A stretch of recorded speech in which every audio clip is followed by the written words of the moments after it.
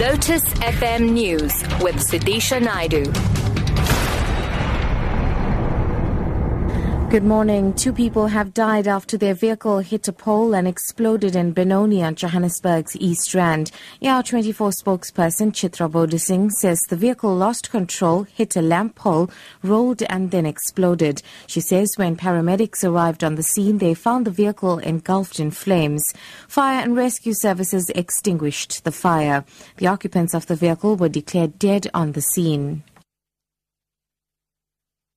A BBC investigation has revealed what happened to the 120 million rand, the equivalent of $10 million, sent from FIFA to accounts controlled by its former vice president, Jack Warner. The money was supposed to be used for a South African diaspora legacy program in the Caribbean.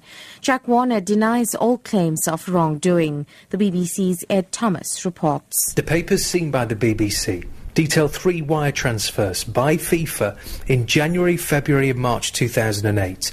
The documents show it was used for cash withdrawals, credit card payments and alleged money laundering schemes.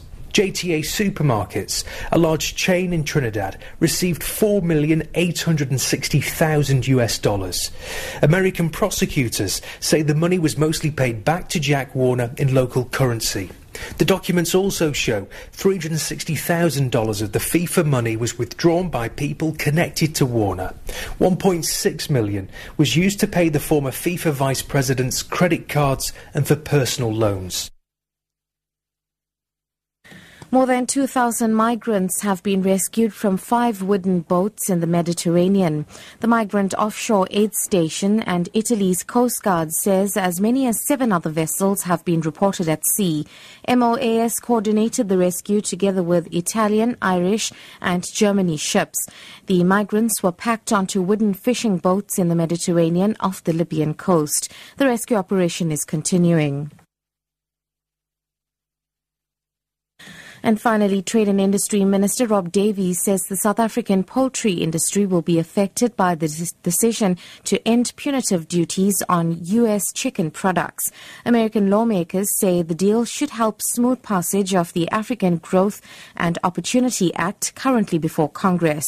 South Africa had imposed anti-dumping duties on certain chicken products, and industry groups say removing the import barriers has opened a market which had been closed for the last 15 years. The agreement will see the United States emerge as one of the top poultry exporters to South Africa.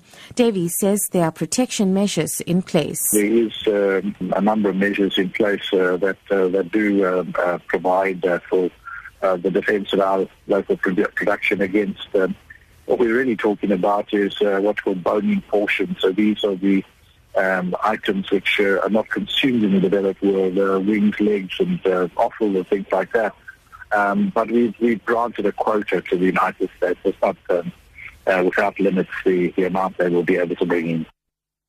Top story, 2 people have died after their vehicle hit a pole and exploded in Benoni on Johannesburg's East Rand.